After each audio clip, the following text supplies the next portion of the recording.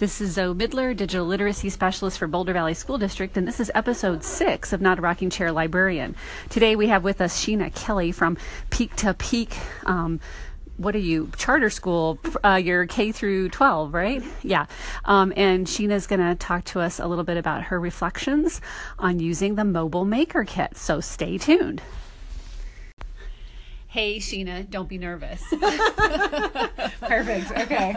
Totally at ease. I missed you when you actually physically dropped off the kid. I just caught you in the hallway and brought you back here really quick. So I know you're probably thinking, oh, I've got to talk about this right now. So whatever you were discussing with Ray, our district cataloger, about the kit, go ahead and let me have it. Yeah, it was super fun. We got to have it a little bit longer than the initial time period, kind of cut up by winter break. So when I started with the kit, I had teachers reserve it using a Google form and spreadsheet. The whole kit? No, individual pieces. Oh, so you broke into individual pieces. I think I remember seeing the form. Yeah, I sent it out. Oh, okay, yeah. Well, we need to share that with let's share it again with everybody. Okay, I'll do that. Okay.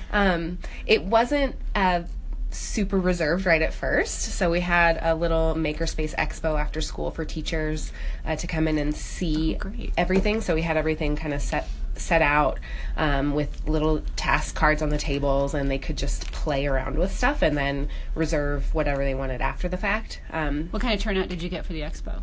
It was small. After school, I don't know, teachers just don't come and do things. It's a long day. Yeah.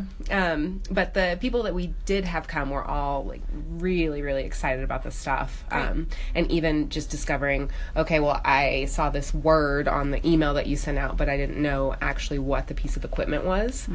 So that was really cool. And I just liked that experience too, of getting everything set up and playing around with things. The kit was definitely used most heavily by the elementary school teachers, which was really interesting to me. Complete kit? No, the individual components still, yeah. What components were the most popular? The Cublets were the most popular, I think. They're really easy to use, and those were ones that, following from what I had seen at Marnie's library at Meadowlark, we just had them out on the table with some of the task cards.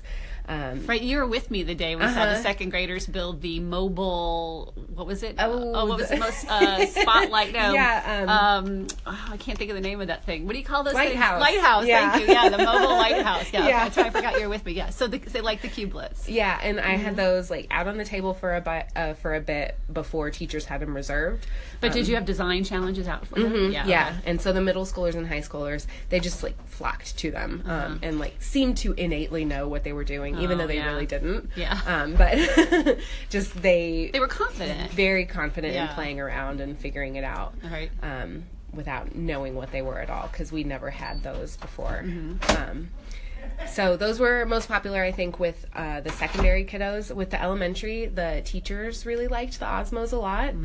It definitely inspired them to think about looking to either write grants for getting some in their classroom forever, or working out a way to purchase them because they had so much fun with them. Right. And even when we had the little Makerspace Expo, we had a few high school students there just helping us get set up, and they even really liked the Osmos. Oh, interesting. So yeah, I think it's for all grades, brought out the kid in everybody to play around with those. Do you, at the high school level, did you see which, because Osmo has different, they have tangrams and they have the words and the numbers, which one, or obby, or the coding one? We played around with all of them at the expo. But the only teachers who checked them out were the elementary ones, and they used them in their math classes. So I assume that they use mostly the numbers. Okay, gotcha. Even though, Now, I have to, you have somebody on your staff. You have Michelle Eckstein on your staff. Yeah. And she's a Wonder Workshop guru. So did she do anything with Dash and Dot, or did she help you with the Dash and Dot? Because she has just so much experience with them. Yeah, she definitely used some of the equipment, but most of the things that were in the box, she would have already in her classroom from grants that she's written. Right. So she kind of used the Cublets and the Dash and Dots and the Spheros to kind of supplement what she was doing for her coding club and for her tech classes. So she used it in addition to. Right. And maybe mashed up a few things too, maybe possibly. Yeah. That's pretty cool. Okay, our segment's about to end, so I'm going to stop this one, but I want to ask about dispositions next. Okay. Okay, so great to know what things worked and what was popular and stuff. Two questions for you. Did you see, what kind of dispositions did you see when the kids were interacting with the tools? I mean, what did you just kind of notice besides the stuff that ties to standards or content areas specifically? The Cublets, when we had them sitting out, there were a group of boys who don't normally come into the library space, who were in there, and they were some of the ones, they took all of the Cublets off of the table that they were on with their project cards and kind of moved them somewhere else, and then they're like, well, what are these? What do we do with these?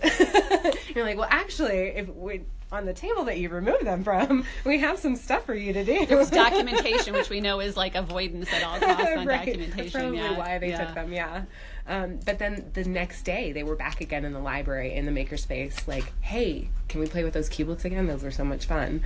And just, like, experimenting with, when you don't know what the things are, like, okay, what does this do?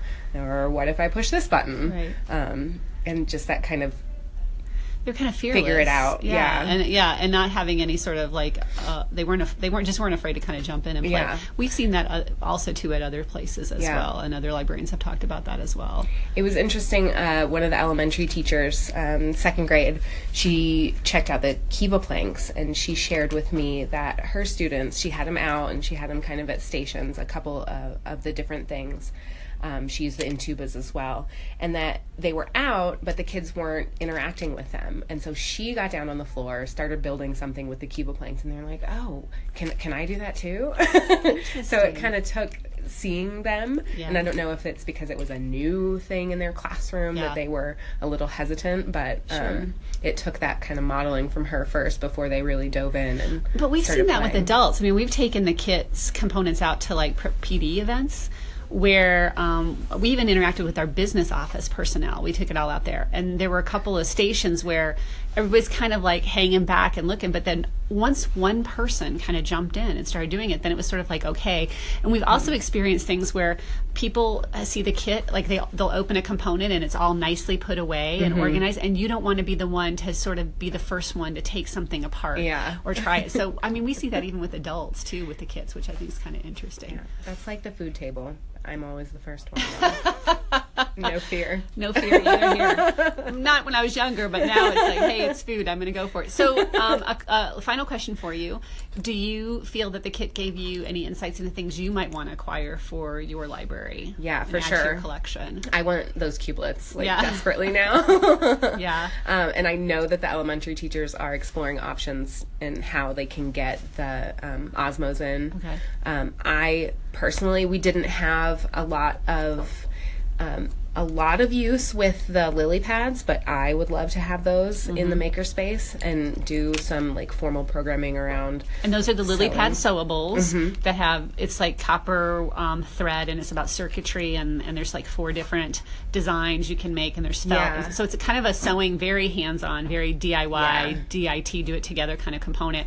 It's good to hear you say that, because that's been the hardest part about the kits for us, is figuring out how we get more of a hands-on, less instructable tools, because those are consumables.